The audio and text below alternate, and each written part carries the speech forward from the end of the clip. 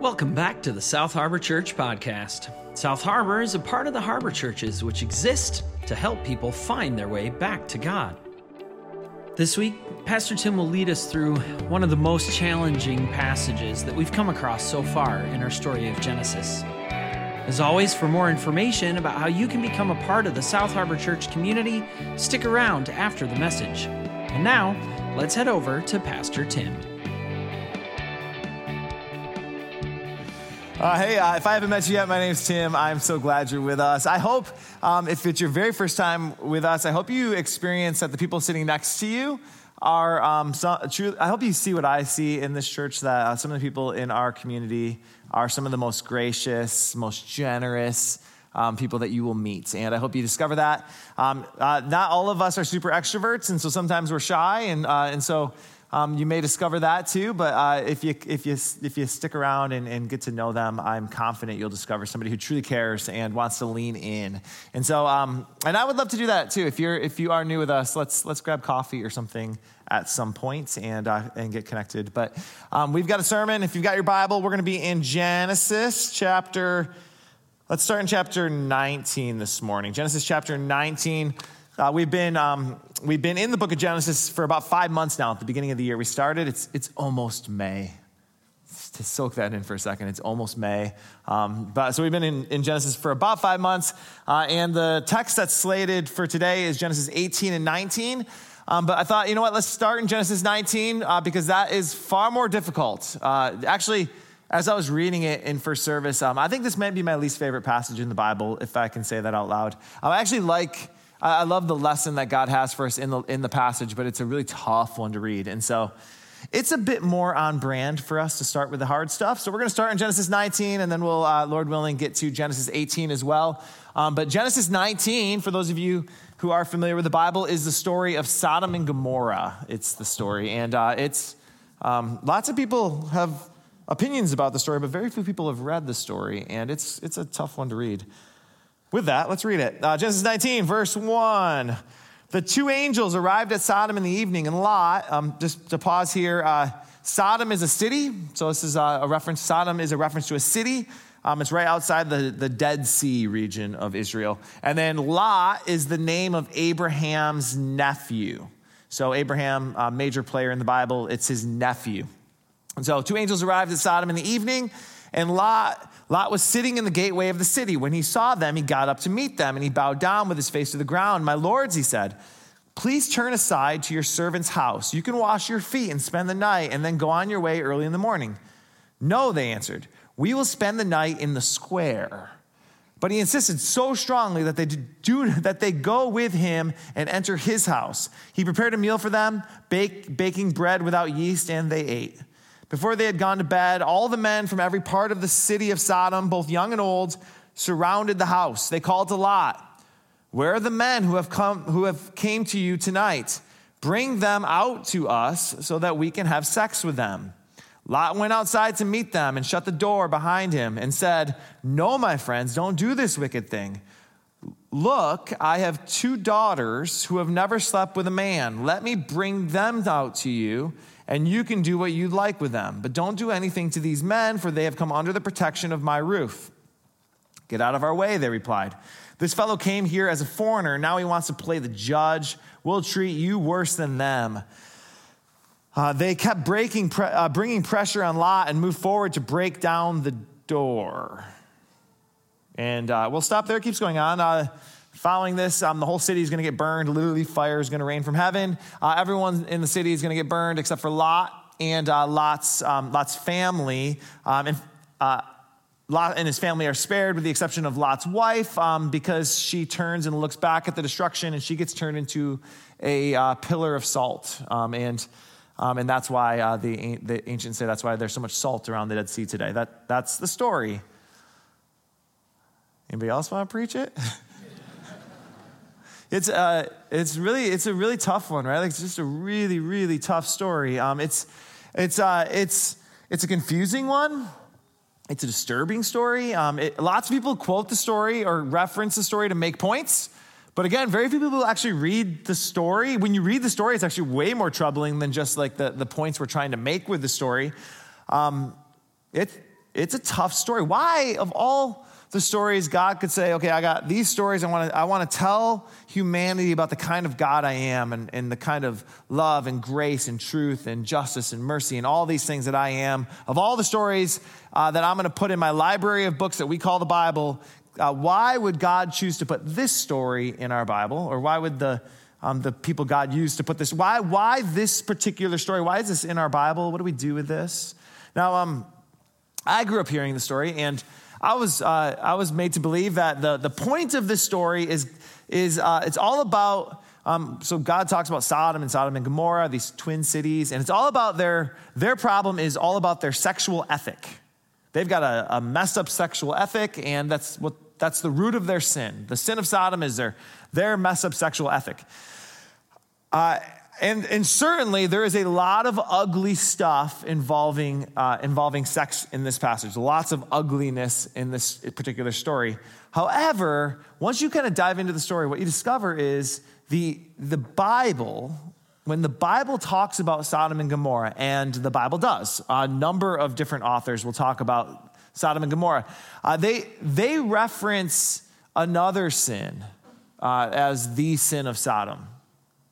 In fact, if you read the story, it feels like the sexual ethics stuff is the symptom, but there's a deeper root that's going on. This whole bring us the men, and then here, have my daughters. Like as messed up as that is, they say there's actually a deeper root that's behind that has kind of grown into this.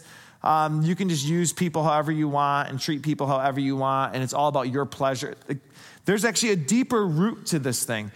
For instance, the prophet Ezekiel, several hundred years later, Ezekiel specifically names the sin of Sodom, and Ezekiel says, this is Ezekiel 16, verse 49, Ezekiel says, now this was the sin of your sister Sodom. So just in case you're like, I don't know, this was the sin of your sister Sodom. She and her daughters were arrogant, overfed, and unconcerned. They did not help the poor and the needy. They were haughty and did detestable things before me. Therefore, I did away with them, as you have seen.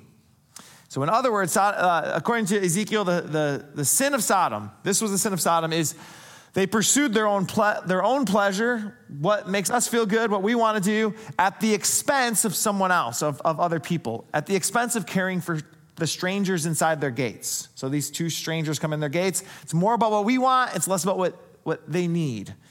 It's not just Ezekiel. The author Jeremiah, prophet Jeremiah, Jeremiah is trying to talk about a city in his culture, city of Edom, a nation actually, the nation of Edom, and how Edom has kind of gone off course. Edom's on a path that's going to lead to destruction if they stay on that path. So he's trying to call that out, and he does so by pointing to the sins in that culture and in Edom and saying, you're on a path that looks a lot like what I saw over at Sodom. And then he says these words. This is a sin that he connects to that.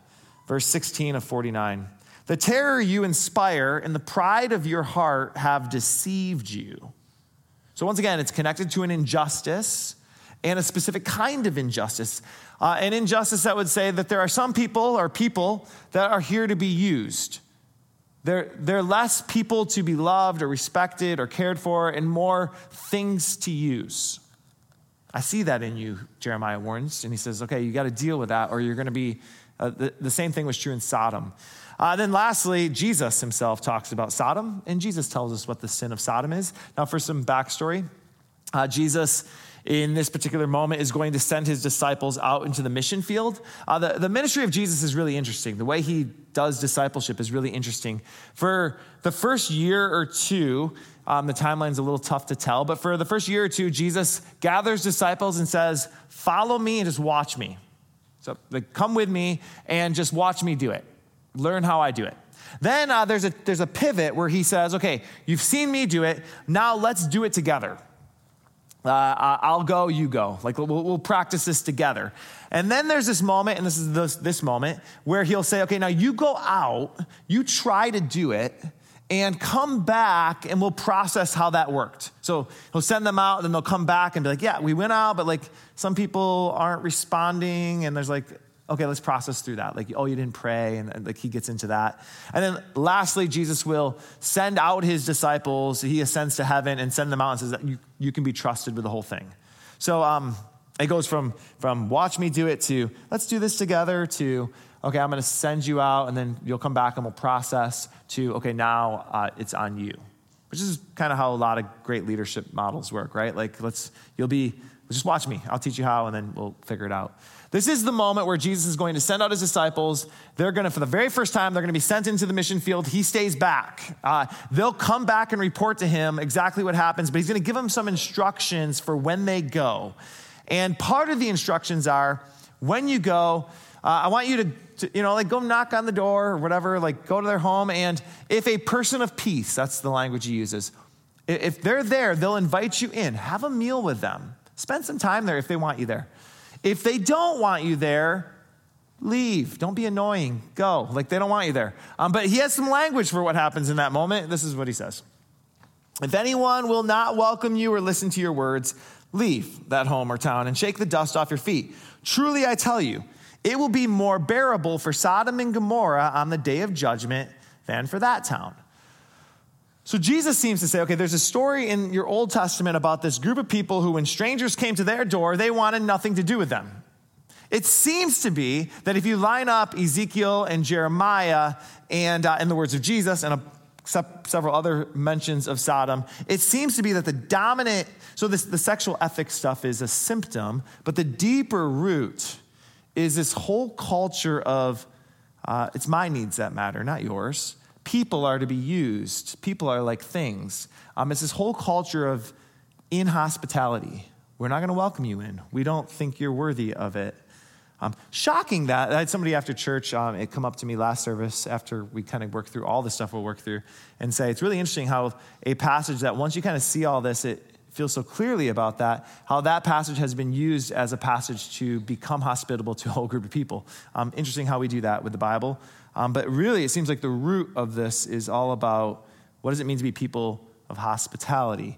Now, where do they get this idea? Where does Ezekiel and Jeremiah, we just read the passage, we read the story, at least the beginning. Where do they come up with this idea that this is the big issue?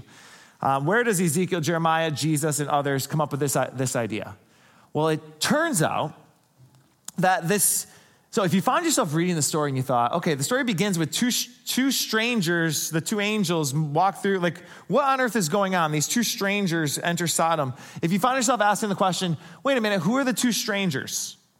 That's the right question. Who are these two strangers? It turns out that Genesis 19 is the second half of a longer story that involves the movement of these strangers.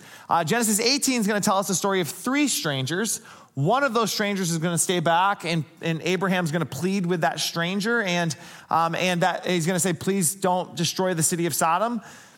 Abraham gets the sense that the stranger's more than just a stranger. Somehow God is present with them in these three strangers. Okay, so lots of conversation around that, but somehow these three strangers are going to represent God. We first meet them in Genesis 18. It's like part 1 and part 2. If you just quote Sodom and Gomorrah without quoting Genesis 18, the story doesn't make a lot of sense. It's kind of like if you were to start the movie Beauty and the Beast in the middle. It's a weird movie, right? Like, without the backstory of this prince was turned into a wildebeest, and now the princess is going to find the wildebeest, and then they're going to dance, and he'll turn back into a prince. If you just start the story with a wildebeest is courting a young princess, it's a bizarre story. Without the first half, you're just left with this kind of like, what on earth are we reading? How is this okay for kids? Right? Like, if you miss the first half of the story and just start in the middle, you run a risk of misunderstanding the story. So what is Genesis 18 and how is it connected? And why would Jesus and others say, oh yeah, that passage is about a culture who did not know how to welcome strangers in? Genesis 18. Verse 1, the Lord appeared to Abraham near the great trees of Mamre while he was standing at the entrance to his tent in the heat of the day. Abraham looked up and saw three men standing nearby. When he saw them, he hurried from the entrance of his tent to meet them and bowed low to the ground. He said, if I have found favor in your eyes, my Lord, do not pass your servant by. Let a little water be brought, and then you may all wash your feet and rest under this tree. Let me get you something to eat so that you can be refreshed and then go on your way, now that you have come to your servant. Very well, they answered. Do as you say. So Abraham hurried into the tent of Sarah, his wife. Quick, he said, get 3 seahs of the finest flour and knead it and bake some bread. Then he ran to the herd and he selected a choice, tender calf and he gave it to his servant who hurried to prepare it.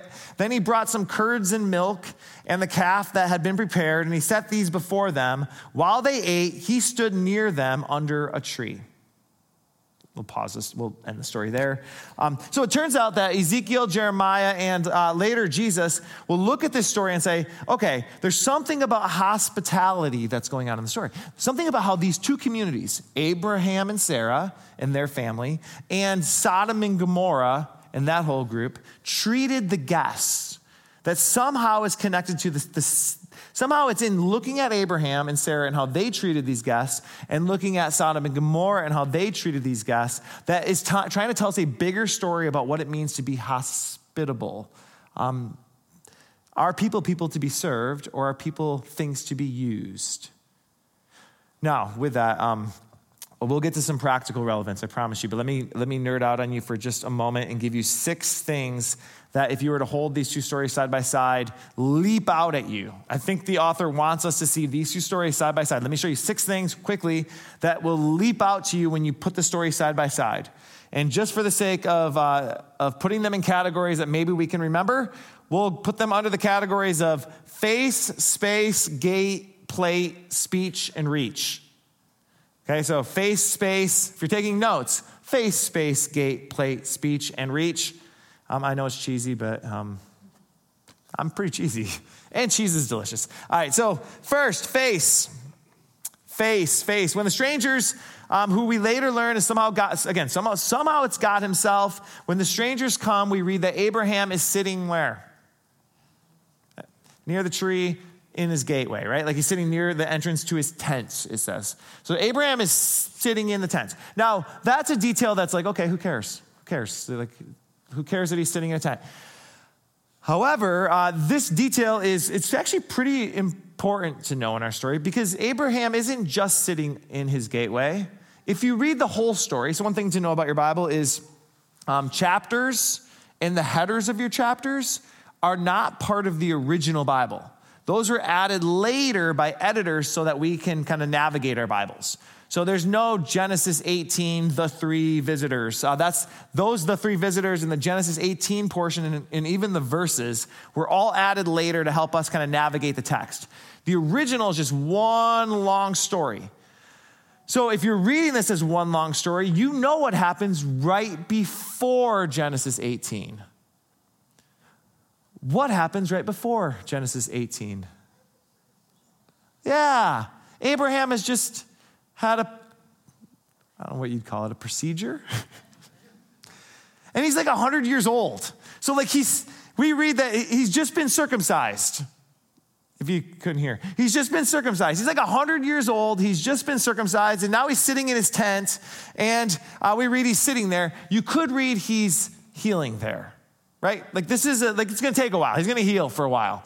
Which only makes the story more shocking to see his hospitality because this man who's just undergone a procedure is now healing from his procedure, but he sees 3 strangers and they're making their way to his tent and he hurries to them. He's willing to put his own comfort behind the needs of these 3 strangers. Lot, if you compare the stories, is actually very similar to Abraham. Lot hurries to meet them. He begs them, don't go into the city square. He either knows what the kind of people are like in Sodom or he simply wants to show them hospitality himself. We're not exactly certain, but Lot begs him, don't go into the city square. Stay with me. I'll prepare you some bread without yeast. Very similar story until we get to the people of Sodom and Gomorrah, the people of Sodom. And for them, it's less about like, how can we protect you? And it's more, how can we use you? That's face. Second, space. Abraham and Lot both invite strangers into their Beit Av. Do you remember this phrase, Beit Av? Beit Av. Beitav. Beit Av means father's house. The idea being that as the patriarch of the family, as the leader of the family, your job is to protect everyone who comes into your family, everyone who comes into your tent, both Abraham and Lot come from a worldview that, okay, if we have three strangers coming into our Beit Av, it's our job to protect you. Sodom, on the other hand, if you compare the two stories, has a very different worldview. You come into our city, we were here first. We were here first. How dare you come into our city? In fact, that's exactly what they say when Lot tries to defend them, saying, don't do this thing. As messed up as it is, and it is highly messed up, and I think Lot is wrong, okay? So hear this very clearly. When Lot offers his daughters, in his mind, he's trying to protect the stranger. It's messed up. I don't think he should have done it. I think God will have words for him someday. But in his eyes, protecting the stranger was such a big deal. They've come into our community. It's my job to protect you that I'm even willing to sacrifice my own family. Again, messed up. But in his eyes, in the Jewish worldview, protecting the Beit Av was such a big deal. But in the eyes of the city, in the eyes of the city of Sodom, we were here first. They actually say that to Lot. They say, hey, buddy, we were here first. What makes you think you can be the judge and tell us what to do? Okay, that's space. Third thing, gate. Face, space, gate. Abraham sees the strangers, and we're told he runs is the word in your Bible. He runs to them. It says he hurries, and then it says later he runs. Both are the same Hebrew word. He runs. Now, we read that story, and nobody, as we were reading the story, there's a moment in the Genesis 19 when I can hear oxygen leave the room, when you're like, because it's a pretty messed up story, right? There's a moment in the Sodom and Gomorrah story, but there's a moment in the Genesis 18 story that if you were to read the same story to a Jewish world, they would have been like, Abraham ran? Running in our world is totally culturally acceptable. In fact, you're like, good on you if you run. For us, it's a form of activity, exercise. You run to lose weight. You run as a hobby. Many of you, when you go home, will lace up some jogging shoes, and you're going to go running. Running is just a hobby for us. But in the Jewish world, men, and I cannot stress this enough, men do not run. Ever. It brings dishonor on your family. It brings disgrace on your family. Running was a sign of, oh, look at me, I'm not really a man. Some of you are like, I think I'm Jewish. You do not run. Here's a quote from the philosopher Aristotle. This is kind of an ancient culture in general practice. Aristotle, writing around the time of Jesus, says, great men never run in public. Now you know what your next tattoo is going to be. Great men never run in public. Ben Sirach, a Hebrew sage living a few generations before Jesus, says that a man's manner of walking tells you what he is. Does he look like he's in a hurry? He's not strong. Men walk slow and men walk confidently. The story of the prodigal son, when Jesus tells the story of the prodigal son and the son who wanders away, basically says to his dad, Dad, I wish you were dead. Give me your money. I'll do it my own way. He wanders off to a distant country. He spends everything, ends up with the pigs, finds his way stumbling back home. And then we read that dad runs to meet him. Dad being God in Jesus' story, runs to meet his son. The shocking twist of Jesus' story is that this is what our God's like. He's willing to disgrace himself. Later, we'll learn that Jesus will die on the disgraced cross in order to protect and save us. That's the punch of the story, is that men don't run. And here we have a dad who's running. My point is, Abraham is very similar. He sees three strangers, and he does everything he can to protect them, and he runs to them. Very opposite of what happens in Sodom. Compare the two stories. Next face, space, gate, next plate. When the guests arrive, Abraham feeds them. This is a pretty big deal. Abraham feeds them, and not just a little bit, but he feeds them a lot. He prepares the best calf. Then he gives them curds and milk. It's an ancient delicacy. Curds and milk, like it's almost curdled milk. First time I was in Israel, we stopped at a Bedouin tent. This is still a delicacy, by the way. We stopped at a Bedouin tent, and I was like 26, and I was one of the chaperones of a group of high school seniors who had just graduated. And our teacher, our kind of Israeli guide, had said, hey, they're going to give you this, and you have to drink it. You will disgrace, they will be shamed if you don't drink it. They'll be shamed. And so I got this little shot glass of curdled milk, and I took one sip, and I'm like, this is not good. This is not good. For them, it's a delicacy, but for our palate, it's not something we drink. And then all of a sudden, I noticed that all of the girls on my trip were handing me their glasses, and I'm like, I can't take all of these for our team, but we'll go. I almost threw up the curdled milk. My point is it's still kind of a cultural practice. They make curdled milk. Then the last detail that he makes them, Abraham and Sarah make them, is this detail, and this is the most shocking. Get me 3 seahs of the finest flour so we can make some bread. 3 seahs of the finest flour. Seah means nothing to us because we don't measure in terms of seahs. We use cups and ounces and all those things. But seah is about approximately 60 pounds of flour. It would make about 52 loaves of bread, I am told. 52 loaves of bread. Is hospitality a big deal to Abraham? It's a big deal. My wife's Italian. This one's not on the live stream, so I can tell you this. There's warm cultures. You ever hear this? This is a warm culture, and then there's Dutch culture, which is not a warm culture. You know what I'm saying? Like Hispanics have a very warm culture. You can tell the slogan in Latin culture is "Mi casa es su casa," right? In Dutch culture, it's "a man's house is his castle." Very different worldviews. My wife's Italian. It's a very warm culture, and we gave a buzz to her grandma when we were driving to Florida a couple years ago, and she goes, "Okay, how many are coming?" And we're like, "Well, there's 4 of us." This was before we had kids, and we show up to her little condo, and she's made a bucket of chicken. It's 60 pounds of chicken. And I'm like, we said 4 of us. How much chicken did you? And then it's you better eat all this chicken because grandma thinks you're getting too skinny. And so it's all right, here we go. But that's the culture. This is a warm culture. The Jewish culture is hospitality is a big deal. When Jesus wants to explain what God's kingdom is like, guess which story he tells? Hear these words from Matthew 13, verse 33. He told them still another parable. The kingdom of heaven is like yeast that a woman took and mixed into, your Bible says, about 60 pounds of flour. If you probably has an asterisk by it that will say 3 measures of flour until it worked all the way through the dough. He quotes the Abraham story and says, you want to know what God's world is like? Look at Abraham and Sarah. I asked my trip guide, I said, actually, this is a question I ask almost every Israeli who's a Jesus follower. I'll ask the question, why do you think God chose Israel?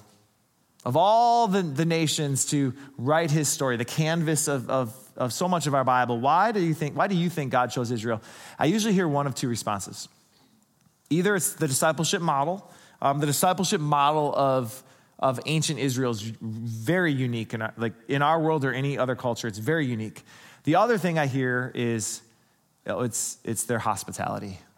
God chose the most hospitable place because if this movement's going to launch, it's going to be based on how they do it in their hospitality. Okay, so that's, I think he's right, by the way. This is, face, space, gate, plate, 5th speech. Notice how Abram talks to his guests. He calls them Lord. Now, when you hear Lord, it's easy to hear Lord as in God, right? He's saying all capital L-O-R-Ds.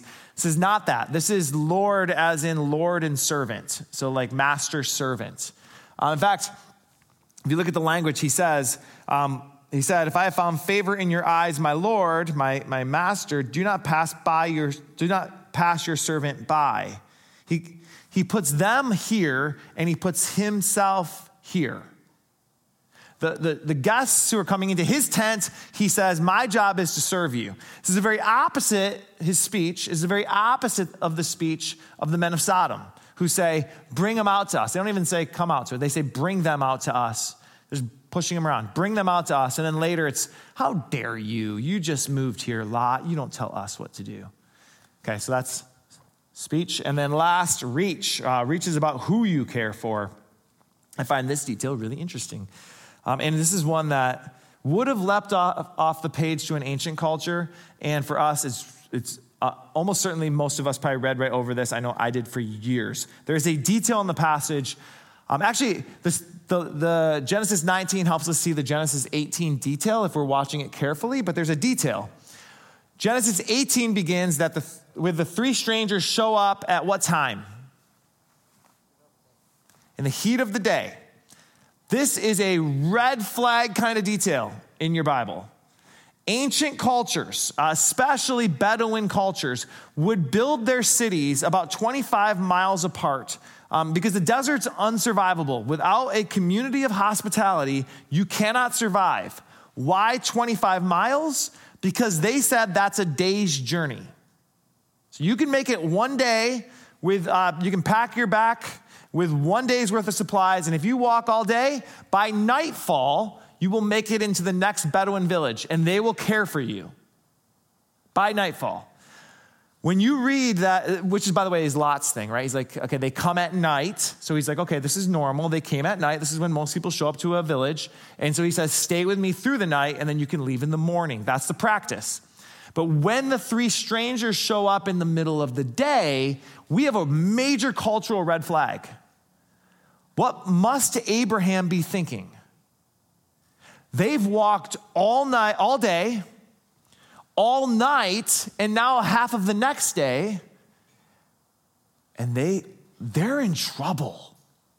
Their food's gone, their water's gone. They must have missed the last Bedouin village, the last little tent. They missed it, and now they're stumbling in here in the middle of the day. Why does he run? Why the hurry? These three strangers are in trouble. Now notice, he doesn't ask why. Doesn't ask why. Maybe they're convicts on the run. Like, he doesn't ask. He doesn't ask why they didn't stop at the last village. Did you miss it? He doesn't interrogate them. He simply sees three strangers who are in need, and he does whatever he can to make sure that their needs are cared for. The very opposite is true for the people of Sodom.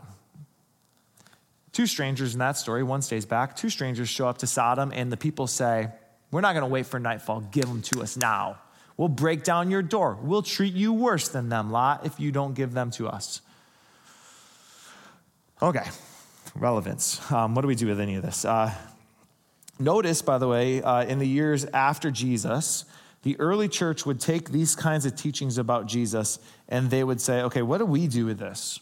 How do we live this out? We're Christians. How do we share the world this message of Jesus? The early Christians would, if you notice the word hospitality sounds a lot like a lot of other words in our culture, that's intentional. It was the Christians who said, okay, what do we do if somebody's hurting and in need, and they're in need of medical care? Hospitals first came from Christians. What about if they're traveling for a day and they have nowhere to stay for a night? Who should care for them? Christians invented hotels. What about if they're like traveling all through a country that they can stop? Christians invented hostels. Christians invented hospice care. These are Christian inventions. Now, there's money to be made in creating a great hospitality culture. And so we've got money to be made in the hotel industry. There's money to be made in the hospital industry. The government sees there's a need in it. So we've lost the grip on these things. But early on, it was Christians who said, hospitality is so important to this message of Jesus. We're the ones. If you're sick, we'll care for you. If you're wandering and you're lonely and you're scared, we'll take you in. No payment. No, we don't do that. We'll take you in. Hotels, we'll take you in. If you're in need at the end of your life, if you've got no family members who will sit by you as you're dying, we'll sit by you. I find that really powerful. Hospitality became the bedrock of Christianity. Before anyone could make money off them, Christians said, we'll do it. Now, where did they get this idea?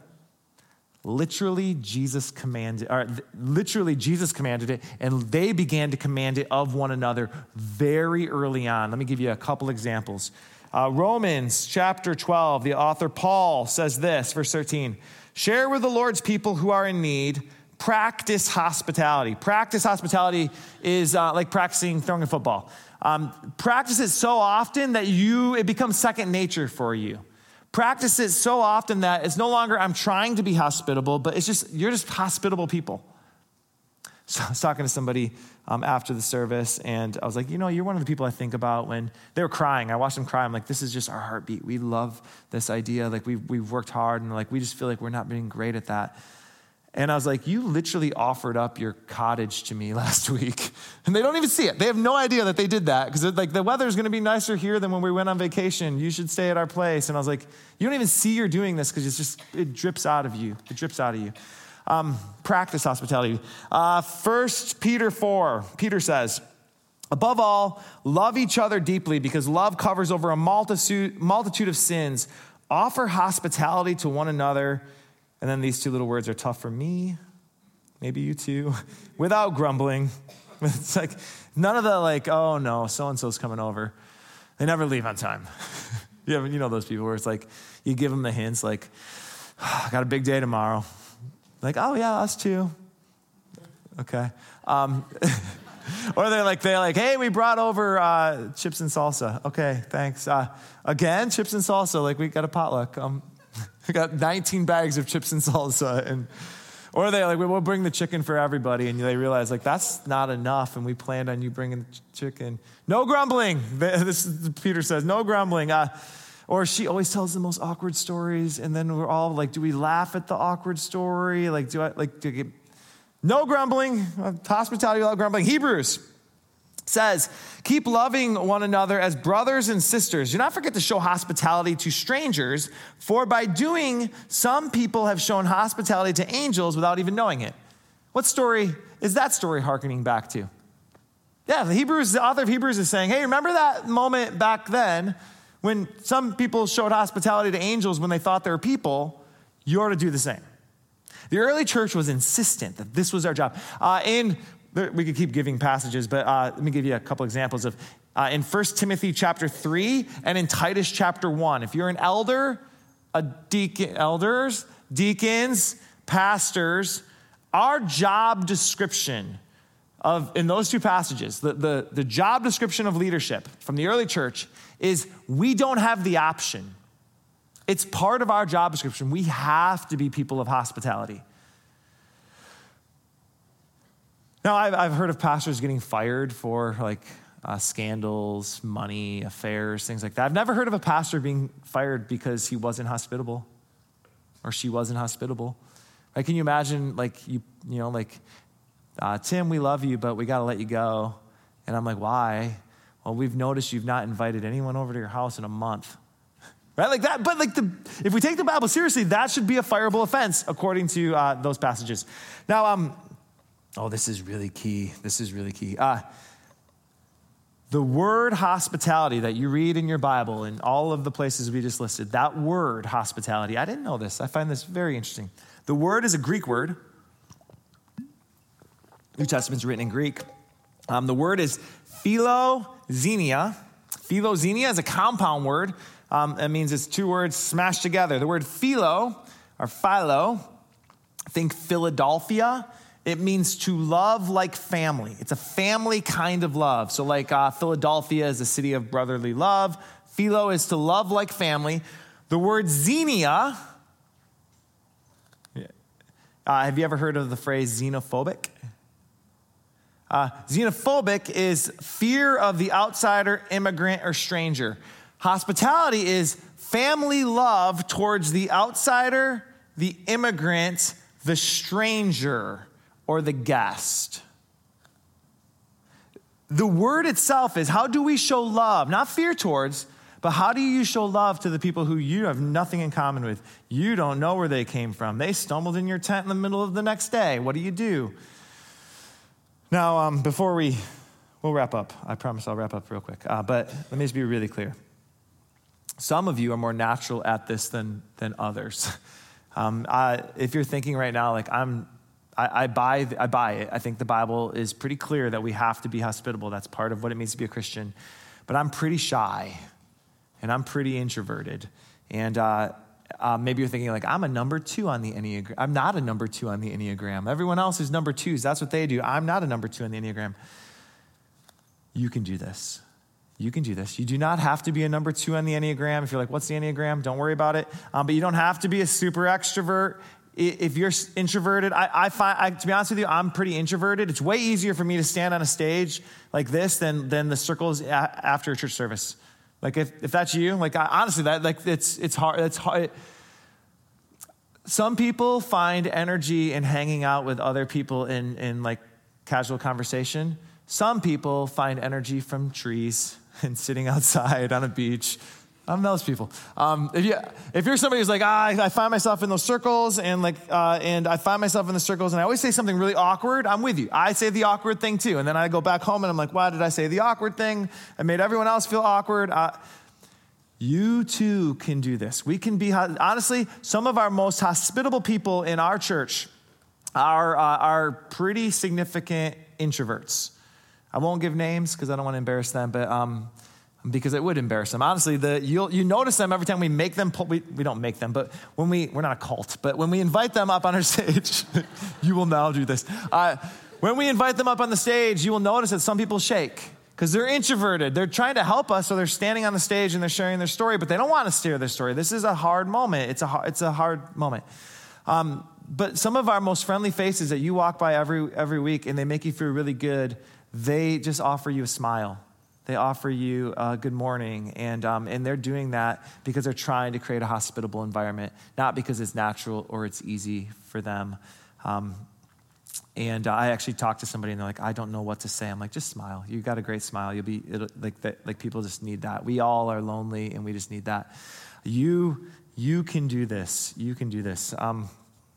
In preparation for this sermon, I picked up a couple books, and the intention was I was going to read them. I went on vacation last week with my family, and I was going to read them on vacation. That was my intention. I didn't read the books. So I can't. It's hard for me to. Part of my, I struggle to quote books that I haven't read because I have no idea what else they're going to say. And so I can quote a part of the book, but if I didn't read the whole book and you're going to read it and say, hey, what about this? And I'm like, you're right. That's crazy. I don't know why I told you to read that book. So I want to give you a warning. I have not actually had a chance to read the book. I picked it up and I was going to read the book. But I find this person's, her name is Rosaria Butterfield. Anybody read Rosaria Butterfield? Okay. I found well, here's her backstory, then I'll give you a quote that I'm going to quote a book that I haven't read, which I don't like doing, but I'm going to, because it's such a good quote. But her backstory is really interesting. I did listen to an interview with her, and her backstory is really interesting. She has a whole nother book on her backstory. But her backstory is essentially she was a pretty anti-Christian. She thought what you are doing right now was absolute madness. Worse than madness, she thought you were the problem. You Christians, we Christians, we're the problem. And she was an English professor and spent a lot of time kind of helping people see that Christians are the problem. We're the ones who are causing more violence in the world. We're the ones who are causing more hate in the world. We're the ones who are filling up the news waves with more toxic language. We are the problem. And she was pretty adamant on that, believed it. And she wrote this op-ed. I'm not sure where it was published, but she wrote an op-ed, opinion piece, and was reading through the comments, and there was a comment to the opinion piece basically saying what I just said, Christians are the problem. And the person who responded was a pastor, and she said they were really gracious in their response. And at the end of their response said, would love to invite you over for dinner if you're interested. So she said, this will make a good part 2 of my op-ed. I'll go over for dinner. And so she went over for dinner, and she sat talking, and she said it just went on, and I said this. I finally felt like somebody was asking me hard questions that I wanted to talk. I felt like they saw me, and at the end of the dinner, they said, "Would love for you to come back again. Maybe we do this all the time. Maybe next week." And she said, "Okay, I'll come back next week." And then another week, and then another week, and then another week. And at some point, she said, "I don't know that this is madness anymore." And now she's a Christian. I say all that because I picked up a book to read, and I never read it. But the book is called The Gospel Comes with a House Key. I intended to read it, and then I realized that my kids wanted me to be a good dad, too. So I did that instead. But this other book, this is the preface to her introduction to the book. So this is like how she kicks off the introduction to the introduction. This is how she begins the book.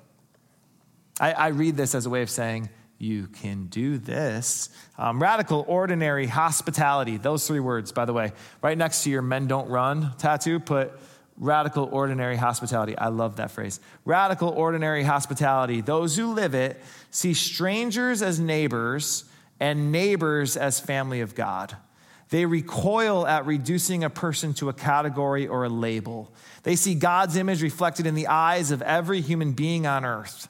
Those who live out radical, ordinary hospitality see their homes not as theirs at all, but as God's gift to use for the furtherance of his kingdom. They open doors. They seek out the underprivileged. They know that the gospel comes with a house key. Isn't that good? Isn't that good? My guess is you know somebody that does that. My guess is that's the person who actually first led you to know Jesus. The gospel, radical, ordinary hospitality. Did you know that there are 2 places in your Bible, in the Gospels at least, that tell you why Jesus came? One is his mission. Here's why Jesus came. The other is his method. Here's the mission of Jesus. Luke 19:10 says, "The Son of Man came to seek and save the lost." We say it, God came to help people find their way back to him. Okay? Jesus came to help people find their way back to God. That's the mission. So the question then is, how is he going to do that? Well, the Gospels tell us to. Matthew 11:19 says, "The Son of Man came eating and drinking." And they say he's a glutton and a drunk, a friend of tax collectors and sinners. What's the method? How is Jesus going to help people find their way back to God? How is he going to seek and save the lost? He eats meals, and he drinks good drink, and he does it with people. Robert Karras, in his book, Eating Your Way Through Luke's Gospel, writes that in Luke's Gospel, Jesus is either going to a meal, at a meal, or coming from a meal.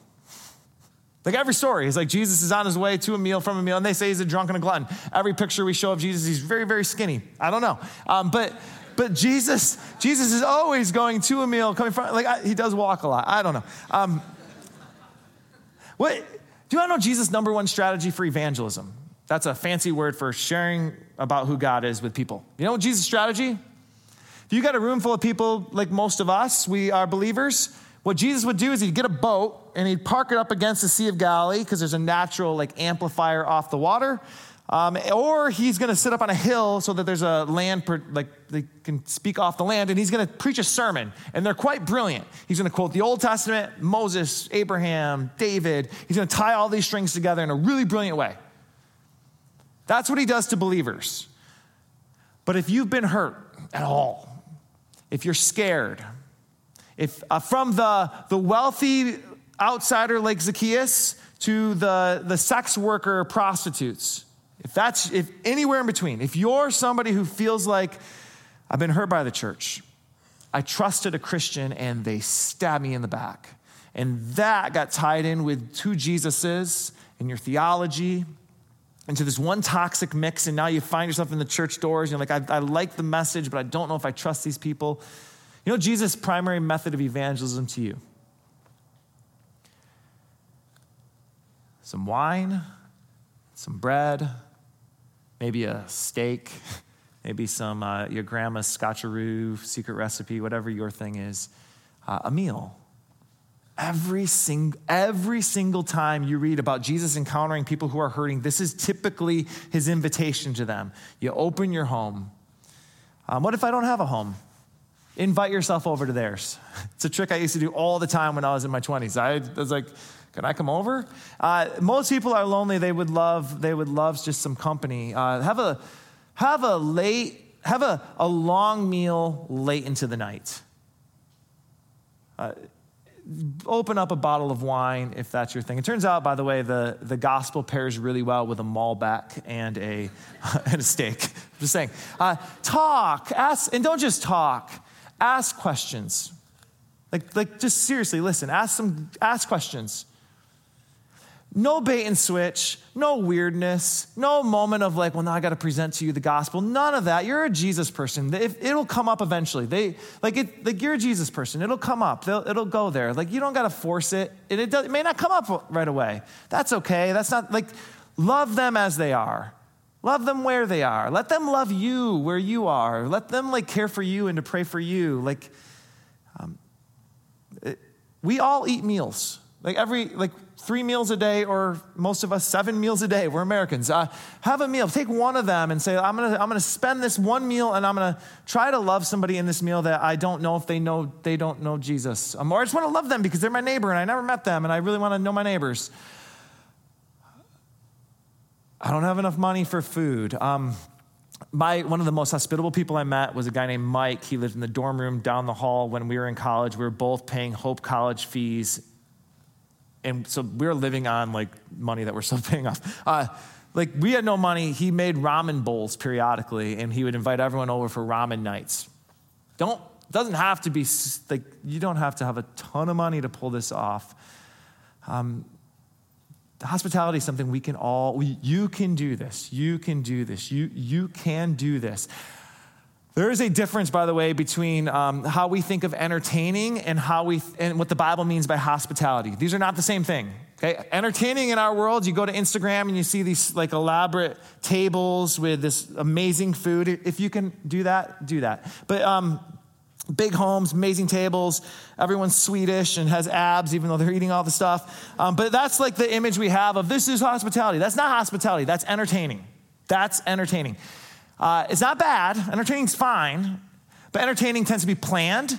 Entertaining tends to be, you have to be invited to be entertained. We tend to invite people it's a way of kind of working our way up the social ladder. We invite people that we think are cool, people that we think are worthy of our respect, people that we want them to like us, or people that are like us, that we just think we have a lot in common, kids in the same school, whatever. Entertaining, that's totally fine to entertain, but Jesus says, when you invite guests, just be aware, as you invite them, you'll play the game at the end of, hey, we got you next time. Jesus says, yep, and they will, and the reward is they have you next time. But you, he says, what I want you to do, this is hospitality, go into the streets, find the poor, find the hurting, invite them in. They can't repay you. Your reward will be stored somewhere else. That's hospitality. Hospitality is not how do we work our way up, it's how do we work our way down. Hospitality, entertainment is a kind of social hierarchy. It's about reciprocity. Hospitality is about justice. It's about justice for the poor. Who in our world is not like us at all? Who's the neighbor that no one's inviting over? Who's the person in our world who's just lonely and they're scared? Hospitality says we go to them. Hospitals were built for them. Hotels were built for them initially. I don't know how to cook any good food. Yeah, YouTube it. YouTube it. There's just become the Gordon Ramsay of one thing and make that your thing. Every time you're I'm going to have a meal, I'm going to make that thing.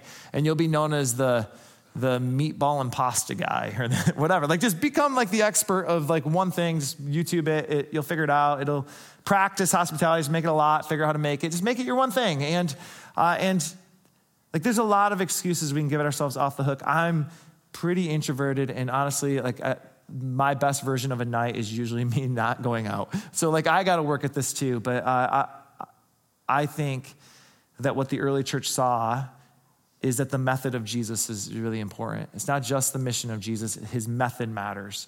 And when they went out and said, we're going to open our table, we're going to break bread, and we're going to share that bread and share that wine with our neighbors and our friends and the people who are scared and the outcasts, it changed the world. It absolutely changed the world. You can do this. You can do this. I'll do it with you. We'll practice together. Do you join me in a word of prayer? Lord, we ask that you would bring to mind a person, a face, a family, someone in our world, someone in our life who right now as we say the word hospitality and we think of who should I reach out to, who should I invite over, who should I have a block party and just kind of make sure they know that they're invited. Lord, we pray that you'd bring a mind, an image, somebody in our life that we can begin doing that work with. Lord, we thank you for those who have done that with us and for us. Lord, most likely we are all here not because of a sermon preached by somebody on a stage like I am right now, but by somebody opening up their home to us. And so, Lord, we thank you for that person. And Jesus, we pray that we can become those people for somebody else. So would you convict us, inspire us, give us confidence. And Lord, ultimately, we will say thank you in advance for the new relationships you'll bring to us. Jesus, we love you, and we pray this in your name. And everybody said, we hope that this week's message has brought you both some challenge and some blessing. For more information about how you can become a part of the South Harbor Church community, find us on the web at www.southharbor.org, or find us on Facebook and Instagram at South Harbor Church. And on Sunday mornings at 9 a.m., you can find our service streamed live on our Facebook page. And so from all of us here at South Harbor and the Harbor Churches, we want to wish you a blessed week.